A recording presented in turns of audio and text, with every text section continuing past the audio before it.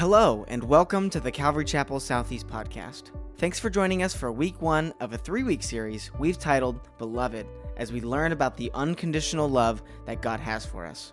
In response to His love, we are called to share His affection with the world around us. Grab your Bibles, and let's jump in. Good morning. Good to see you this morning. My name is Ryan. I'm one of the pastors here. If you're just visiting with us, so glad that you are here just to study God's Word and to worship with us. I did want to say a greeting from Pastor Doug and Janet. He sent me multiple texts actually throughout the week, just like, please tell the church we love them. And they thank you for praying for them. This past week, if you didn't know, Janet's dad passed away. It was a very kind of unexpected. I mean, he was a little older, but it was very quick and sudden. And so they are down in Southern California being with family, and her mom is down there and her siblings are down there. So thank you for praying for them. But we do rejoice that her dad is with Jesus. He's whole. He's experiencing the fullness of life. And he is healthy face to face with his Creator. And I think maybe at some point, Mary and I will probably be going down this week to spend time with them for the memorial service. So thank you for praying. I know the other thing Doug has let me know, just in the season of, we're in a season of transition here at the church, if you were unaware. And he stated, he's like, I just want to be with our church as much as possible in this season. He's like, he knows time is going to go by fast. And he just loves you all very much. He is an amazing pastor and shepherd, and he cares for each one of you. And he wants to be here, but life happens. And it happens to all of us where we want to do something, we have a desire in our hearts, but the Lord has other things. And so he's with his first ministry, caring for his wife and his family, amen? And we're grateful that he is doing that and caring for them. But please keep them in their prayers. And again, we're actually grieving with many families in our church just in the last couple of months, but even recently. Our hearts are with you. If you're here and you've lost someone, or you're just going through something, know that we're praying for you. And if you're watching online, I know there's a lot of people watching online, and we're praying for you. It's just a heavy season. I was telling we had a night of prayer last night, and my wife just recently got reconnected to the prayer chain, because I'm sure if it's not a foreign issue, but sometimes you get dropped from it, and then it's like, oh, I haven't been receiving prayer requests. Well, she just got connected, and there's been a couple times this week that I've come home, and she's just been in tears and just reading and praying through just the heavy burdens that a lot of you are carrying. And so we know that there's a heaviness and there is a burden, but we know that God is faithful and He's good and He's present. He's that ever-present help in a time of trouble. Amen? So I was thinking about this last night on my way home. I kind of had it suggested in my notes to talk to you this morning on kind of how I landed where we're going to be at today in the Bible and Scripture. I promise you I'm not going to always every week give you like why did Ryan teach this passage? But when I'm doing kind of standalone messages, we're not just going kind of through a book of the Bible like Pastor Doug would be like on Sunday mornings, and Lord willing, maybe next Sunday we'll continue our study through the book of Jude, because he started that and it was amazing. I'm like, I want more. But when I'm doing standalone messages, I'm always interested on how guest speakers or other pastors, how did you land at teaching that topic or that passage today? Maybe I'm unique in that. Maybe you are interested. So I'm going to share a little bit, just briefly. This morning, I'm going to share about the love of God. My wife, for Christmas this year, bought me a retreat kind of package, is a one-night retreat package, just so I can get away and just hear from the Lord. And I did just that. I went to a retreat center just by myself, which was really foreign. It was really quiet. It was more kind of a silent thing. And someone gave me a book that I read, and the idea of the concept of the book was surrendering to the love of God. And I'm going to share a little bit more personally about that, but just kind of coming to terms with how much God loves me and loves you. And So when the opportunity, when Doug texted me on Wednesday and says, hey, we are going to drive to California, you need to share on Sunday, I immediately began just to pray, all right, Lord, what is it that you would want me to share? And so I was thinking, I was walking the building a lot on Thursday, all the staff members were like, what is he doing? I'm just like pacing around, but I'm just like praying. I don't want to, just a message, I've always heard it said, a message from the mind touches the mind, but a message from the heart touches the heart. And like, Lord, I want this to be from your heart to my heart to their heart. And so I've been thinking about the love of God, just personally for me. And then Thursday night, and I'm kind of weird. I love it when the Mormons come to my house. And so they came on Monday, and we had company over, and so I scheduled them to come back Thursday night, and they sat in my living room with me. I'm sorry, I'm kind of weird. They sat in my living room with me on Thursday night, and they're like, hey, Ryan, and they know I'm a pastor. I think I'm on their hit list, and they're just like always there. But they're like, we want to share with you about the love of God.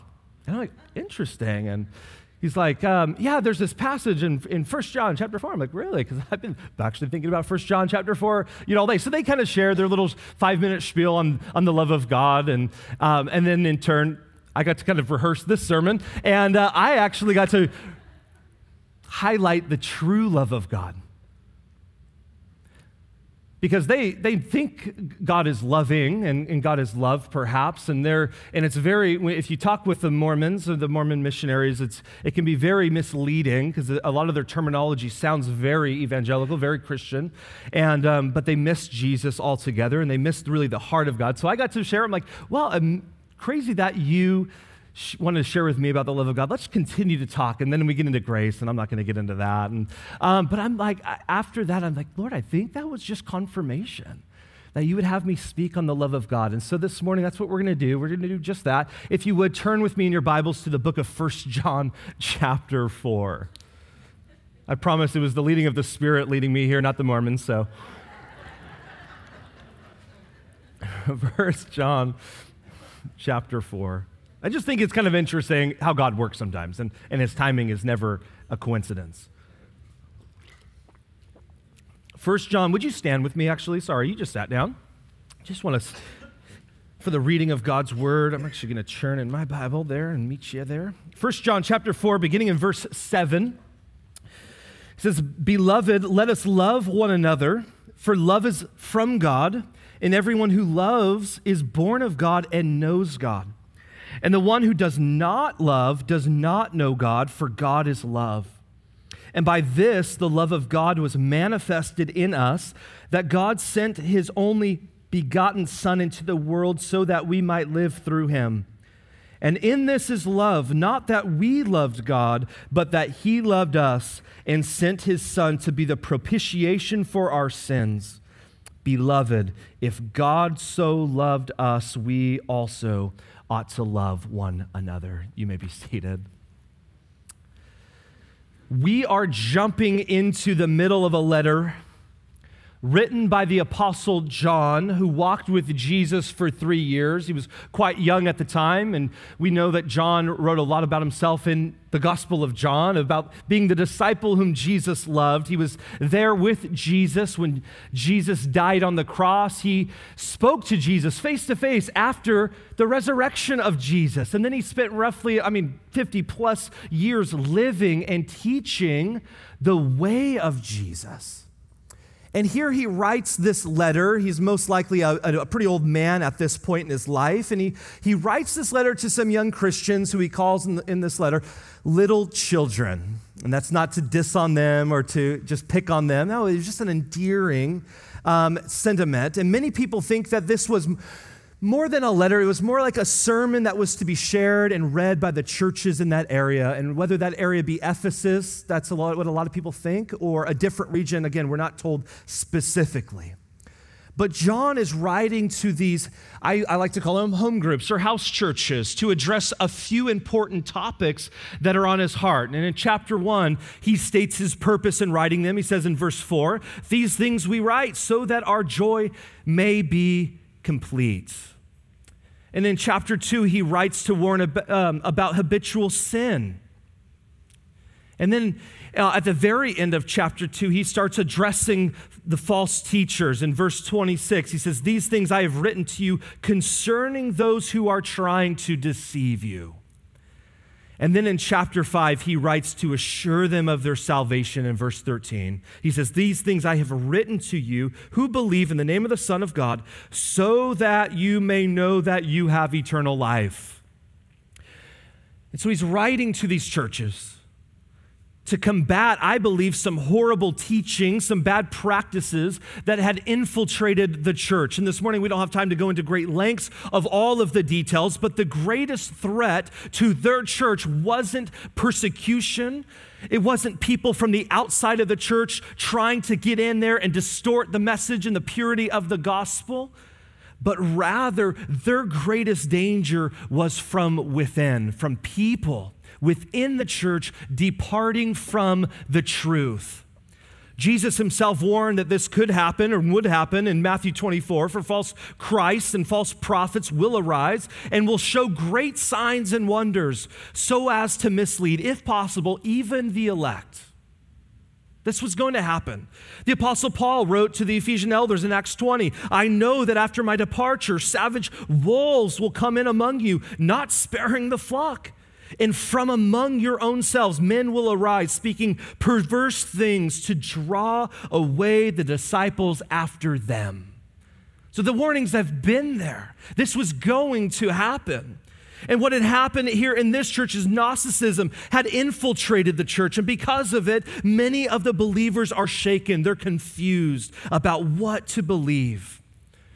Earlier in this chapter, just a few verses earlier, he exhorts them to not believe just anyone who says, "Hey, I have a word from the Lord." And Pastor Doug actually spoke on that last week in Jude. Hey, just don't believe. If someone comes to you and says, "Hey, I have this new revelation and this new thing," and it doesn't line up with the teachings of Jesus, don't believe it. So he exhorts them. He says, don't. He says, many false prophets have gone into the world, so test them. And again, John is just writing to reassure them of their faith, the fundamentals of their faith in Jesus and his love for them. And this book, one of the major themes of this book is love. And the Bible talks about love all throughout, and I love it, no pun intended. But this little letter of 1 John talks about it the most. And specifically here in this section. And it's not just a command to love or an appeal to love, but a grounding of what that means and how it's even possible. So before we dive into verse 7 of chapter 4, I want to ask and hopefully answer the question first: what is love? True love. Now, this isn't, maybe we don't believe in coincidences, but next week I think is Valentine's. Is that next Monday? I could be wrong. The world has their own interpretation of what love is. And generally it's about like buying a greeting card and expensive dinner and roses and stuff like that. Like, this is love. And not that those things are bad, but what is love? True love. The New Testament was written in the first century in a world that was dominated by Greek thinking and Greek culture. And in the Greek language, which this letter was written in, they had 4 different words for love. And many of you are Bible students here today. You already know this, but I believe we need to hear this once again. Because in our English language, we use one word to describe a variety of things, don't we? Think about it. In English, I can use the same word to describe the feelings that I have for my wife and how I feel about chicken wings. It's the same word. You know what that word is? Love. Super Bowl Sunday is coming, and there will be chicken wings. I love it. But the Greeks had 4 different words to describe different types of love. The first was storge. And this was a family love. It's the love between a mother and her child, and it's a natural love. That's storge. And then you have phileo. This is a friendly love. It's a love that you choose with another. And then you have eros, and that's a romantic love or a sexual love. But then you have agape, and this is an unconditional, self-giving love from God. And it's that type of love, agape love, that John is referring to over and over again in this passage. So I want us to understand what this means, agape. Again, it's unconditional love. Now that might sound foreign to most of us because our love a lot of times has conditions. I will love you if you love me in return. Or I will love you as long as you don't change. I love you when it's reciprocated how I need it and want it. You see, we often talk about love in a way where it's really convenient. Oh, I'll love you when it's good for me or when I get something out of it. Does that kind of sound familiar? But listen, agape love is not convenient, it's covenantal. It's not convenient. It's a love that binds itself to the other no matter what. It's a love that sticks around when everything changes. It's a love that stands up when everyone else bows. And agape is not only unconditional, it's self-giving love. It's the type of love that is passionately committed to the well-being of the other, even when, and especially when, it means that I have to sacrifice my own well-being. And this is very different, again, from the way that you and I, use love in our culture. Because we primarily define love as a feeling. Actually, if you look it up, love in the dictionary, it defines it this way. It's an intense feeling of deep affection. Again, it's marked by the intensity more than what it is. But listen, here's the danger for us, because if you define love as a good feeling, it can easily be confused with selfishness. And here's what I mean by that. Let's say that you are single. Maybe some of you this morning are single, or maybe you can think back and you find yourself at that period of time in your life, you're single, and you find yourself really attracted to someone. And you just have this good feeling, you have that fuzzy feeling inside, and you're just looking for a way to express that feeling, and so you use the word, man, I love you. You're like, first date, scary. But you just have this feeling, you want to express it. But what is really going on there, what you really like and what you really care about is that feeling.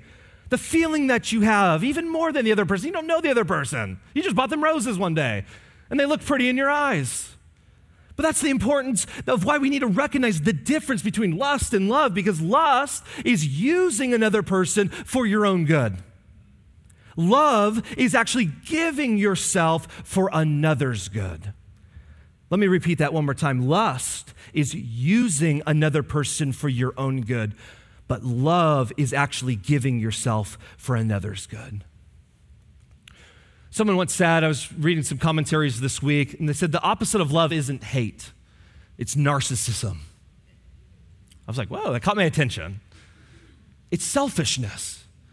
If real love is self-giving, then the opposite of that would be what?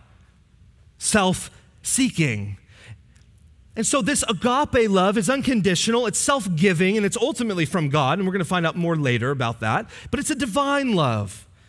And so that's what love is, this unconditional, self-giving love that comes from above. But again, John isn't writing an essay about love here. He's not just giving us a good definition for us, but this is a personal letter from him to a church that needs reminding. At some point, someone most likely has come into the church preaching a false idea of Jesus, and with it, a misunderstanding of his love. And in verse 7, look at with me in chapter 4, he starts out by saying, Beloved, let us love one another, for love is from God, and everyone who loves is born of God and knows God. And the one who does not love does not know God, for God is love. I love this. John calls them beloved. He says, Beloved, love one another. That word beloved means dearly loved. And in the Greek, it's literally translated as those who are loved, let us love. I really like that. And it's out of that place of being loved that John says, in light of that and being the dearly loved children of God, he says, then let us love one another. And we're going to talk more about that later. But here's the problem. Just like the church that John is writing to in the first century, I believe that we too can find ourselves hearing and believing the subtle lies of the enemy that restrict us from simply receiving God's unconditional love. And those lies can be anything. I'm not good enough. I've blown it too many times. God is disappointed with me. And the list could go on and on and on. Listen, this is just, in John chapter 4, or 1 John chapter 4, this is just one generation into the beginning of the church. And they're already struggling with questions like this.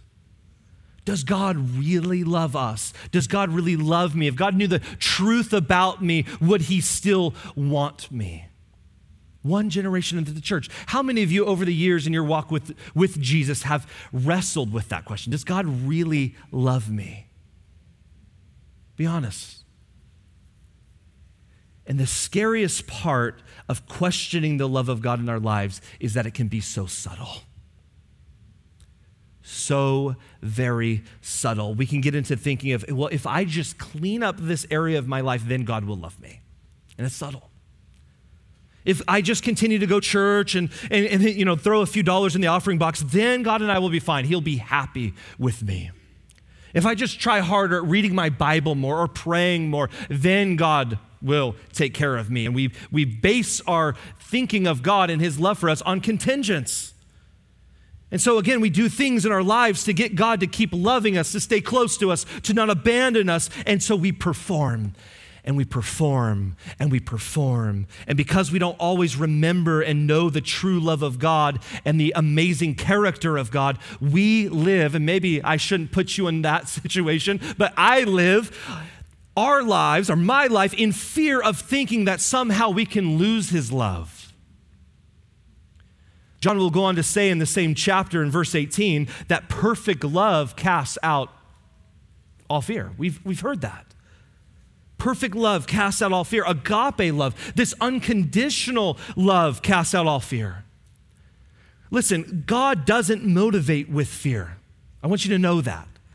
He's not waiting for you to slip up and have a bad day and say, aha, I knew it, you weren't worthy of my love. Why? Why doesn't he do that? Because that would breed fear. But the more you and I get to know the heart of God, the more we get to know that love is greater than fear. Again, God does not motivate with fear. He doesn't manipulate with shame. Rather, the Apostle Paul said in 2 Corinthians that it's the love of Christ that compels, that controls us. It's the love of Christ. I was sharing with Pastor Doug recently after I got back from this retreat that I took by myself. And he was like, hey, what did the Lord speak to you, minister to you? And I was just sharing with him, just very honestly. I hope that if you have those people in your life that you could share honestly, right? You can just let your guard down. You don't have to be perfect for 30, 40 minutes. You can just share the good, the bad, the ugly of your life. I hope you have that.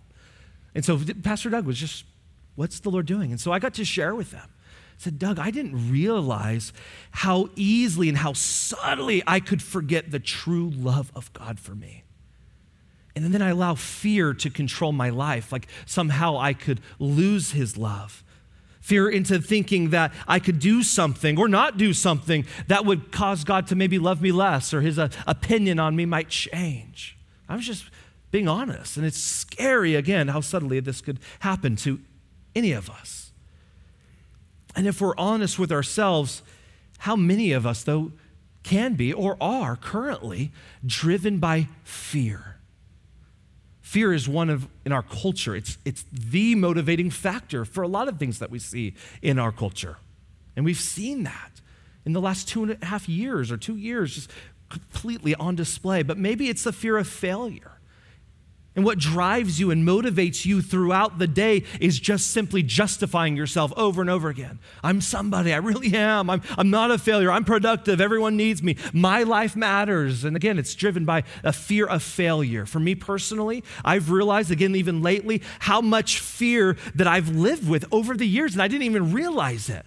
Fear of rejection, and I'm not sure where that comes from. I had amazing parents, a great, decent life. But I've lived with the fear of being misunderstood, being misinterpreted. And so I personally work tirelessly to craft my words like perfectly before I send the text or send the email or have the conversation. Why? Because I live under the fear of being misunderstood, and therefore I might get rejected if they do. They misunderstand me. Others of you might be driven by a fear of being alone. You think of being alone, you're like, that is the worst thing that I could ever imagine. And so you work effortlessly and tirelessly to put yourself out there, to be vulnerable because you're afraid of being alone. Maybe others of you are driven by a fear of being found out. That you have things in your lives that are hidden that no one else knows about, and you work so hard to build this image or to protect this image, to protect our reputation of what people might think of us. Or what they think of our filtered lives that we put out on social media, or the way that we carry ourselves, even in the sanctuary of a church. But we're driven by fear of being found out. But with God, listen, with God, we're not driven by fear, we're driven by love. And that's exactly why this passage begins with God's people being called the beloved. 2 times in this passage, and many times throughout this letter, he calls them beloved. And I love that. And that's because God doesn't call us to love without first reminding us of how much we are loved. But we try so hard to build our identities through our work, through our friends, through our accomplishments. But when it comes to identity, there is nothing more foundational than this, that when God speaks to you and about you, he calls you his beloved. And I don't care what names or titles that people might put on you, you might even put on yourself. It is not your worst failures or even your greatest successes that define you. It's that you are personally loved by the creator of the universe. And maybe you're here this morning and you don't believe that simple and yet profound truth that God could ever love you. You might have started to believe that God was tired of chasing after you. Listen, that is a lie from the pit of hell. It couldn't be farther from the truth. God loves you. You are dearly loved of God. And you might not be like, how? How can he truly love me? Look at the last line in verse 8. It says, for God is love. He is love. It doesn't say that love is God or God is good at loving, but rather God is love. The very character and nature of his being is love. It's who he is. And the good news this morning is that he didn't just tell us that he loved us, because in our culture, words are cheap. It's like, don't tell me you love me, show me you love me. But he himself modeled his love for us. And John uses it as the greatest of examples of the love of God for us. Look at verse 9. He says, by this the love of God was manifested in us, that he sent his only begotten Son into the world so that we might live through him. And in this is love, not that we loved God, but that he loved us and sent his Son to be the propitiation for our sins. So how does God love us? How does he love you? How does he prove his love for you? John says, by giving himself, by giving his only begotten Son to die on the cross for you in your place. Paul would write in Romans 5, for while we were still helpless at the right time, Christ died for the ungodly. For one will hardly die for a righteous man, though perhaps the good man, someone would dare even to die. But God demonstrates his own love toward us in that while we were yet sinners, Christ died for us. Listen, God has proven his love for you by giving his son to die for you. Do you believe that this morning? And he gave him to die for you, not after you became the little good Sunday school girl or boy. It was not after your church attendance was just spectacular. It was not after, you have just achieved so much and you don't sin nearly as much. No, God loved you. He loved me when we were yet sinners, when you and I were dead in our trespasses and sins. Paul wrote in Ephesians 2, but God, being rich in mercy, because of his great, what is it? Love, with which he loved us, even when we were dead in our transgressions, made us alive together with Christ. By grace you have been saved, and raised us up with him, and seated us with him in the heavenly places in Christ Jesus, so that in the ages to come he might show the surpassing riches of his grace and kindness towards us in Christ Jesus. For by grace you have been saved through faith, and that not of yourselves, it is a gift of God, not as a result of works, so that no one may boast. Listen, we weren't cute. I hope that doesn't offend you this morning. We weren't lovely. I'm sorry. We brought nothing of value to the table when God came into the orphanage and saved us and adopted us into his family. We, the Bible says, were actually his enemies. But because God loved us, he sent Jesus to reconcile us back to him. And you and I this morning, we are recipients of his grace. We are saved solely by his grace. One of the famous passages and verses in all of the Bible is John 3:16. For God so loved the world that he gave his only begotten son, that whoever would believe in him shall not perish but have eternal life. Someone once said that Jesus paid a debt he did not owe because we owed a debt we could not pay. Jesus did it all for us because we couldn't do it ourselves. Jesus was the one, he left his eternal glory in heaven. He was born into the world as a man so that he can die for mankind by making himself the offering for our sin. So God is love, and this is his demonstration of love. This is his model for love. Paul writes in 1 Corinthians chapter 1, verse 30 through 31, he says this, it is because of him that you are in Christ Jesus, who has become for us wisdom from God. That is our righteousness, our holiness, and redemption. Therefore, as it is written, let the one who boasts, boast in the Lord. None of us can stand here today. I don't care how good you look on the outside.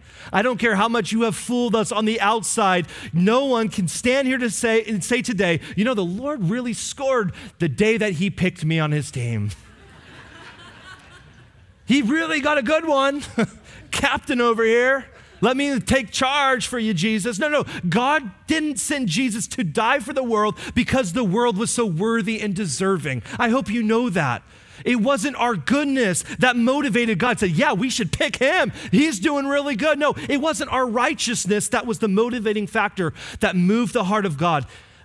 God was moved by his own love for us.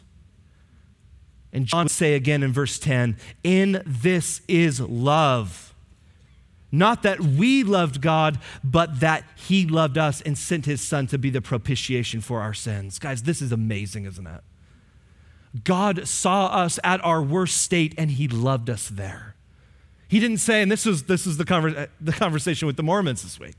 I said, define God's love for you, define his grace for you. And he says, I kind of think of it like this. I think of, God's at the top of a rock climbing wall. And we're getting ready to strap on, and we do a little bit, and then he does a little bit. And then we do a little bit, and this is his analogy. I'm like, this is perfect. Lord, thank you. I said, or there's another opinion. What if God got off the top of his rock climbing wall and came down and said, you know what? You get on top of me. I'm doing the work for you. Zero effort on our behalf. Just the mere recipients of his grace. And they looked at me like, I never thought about it that way. said, maybe you should go home and think about it.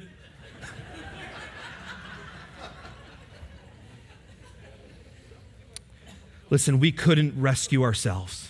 We couldn't save ourselves. We couldn't transform ourselves. And so God came in the person of Jesus to do that so that we might be saved. He says again, in this is love. Not that we loved God, but that he loved us. What John is saying is that if we want to know true love, look at Jesus.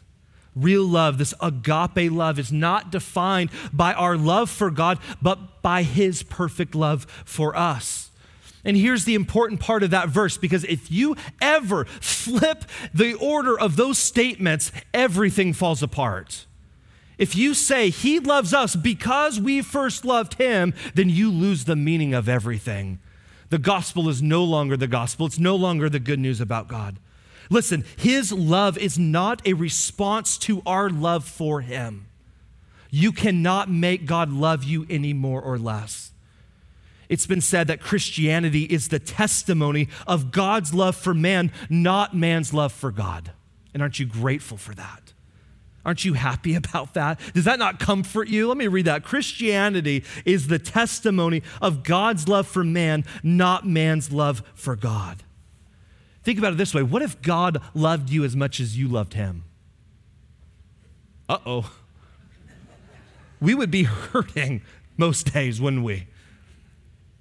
But he doesn't. And then he says, and he sent his son to be the propitiation for our sins. And propitiation simply means that he was the sacrifice. He was the atoning sacrifice that appeased or satisfied the wrath of God. His love didn't brush away or sweep aside our sins, sins, sweep it under the rug or put it in that kind of junk drawer closet and just shut the door. No. His love moved God to send his own son who bore the penalty that we rightly deserved. But here's the important part is you need to know this. Love doesn't take away your sins. Jesus' work on the cross alone takes away your sins. It's not love and love. It's not even, it's not love that does it. It's Jesus' work on the cross alone. But listen, love was the motivating factor that moved the heart of God to send Jesus to be the atoning sacrifice. And then he says, in light of all of that, knowing how loved you are by the creator of the universe, and that you and I did nothing to earn it, to deserve it, we can't sin it away. We're just dearly loved of God. He says, beloved, verse 11. Beloved, if God so loved us, we also ought to love one another. Now, I intentionally haven't addressed this call to love others yet, and believe me, it's been on purpose. Because it's so easy, again, for me to get up here to tell you, church, you need to love God more. Church, you need to love others more. And those are not bad things. Those are actually good things. I prayed them for you. I prayed them for myself. But my heart this morning, with this message, before ever calling you to consider how you're loving others around you, is to first be reminded and receive the amazing love that God has for you. Not just for them, not just for the whole world, not just for him or for her, but for you. He loves you. Whether you've been a follower of Jesus for 50 years or 50 days, you're like, someone dragged me to the church today and I'm not a Christian. Listen, God loves you. Not for what he can get out of you, not for what you can do for him. He simply loves you because he is love. And once again, in the short little text of ours this morning, John calls them again. He says, beloved. One more time, beloved, dearly loved of the Lord. Let's read it one more time. Beloved, if God so loved us, we also ought to love one another. Having received this amazing love from God, he says that we are then commanded and called to love one another with the same kind of love that we have received. that agape, self-giving, unconditional love that comes from above, the evidence that we have truly received God's love for us, have experienced God's love for us, is how we love others. That is the evidence of receiving God's love, is how we love others. John said in verse 8, and again, we just glossed over this earlier, but he says this: the one who does not love does not know God. Again, the evidence that we have truly received God's love, experienced God's love, is how we in turn love those around us. And the more we know how much we're loved by God, I believe, the more we will grow in our love for others. But listen, we can never truly love others in this way, unconditionally, this self-giving love, apart from receiving God's unconditional love first. And John will go on to say later on in this chapter that we love. Why? Because he first loved us. And it has to remain in that order. Today, we're going to celebrate this love and remember it all the more by partaking and receiving communion. The very thing that we've been talking about all morning, the greatest demonstration of agape love is this: the sacrifice of Jesus.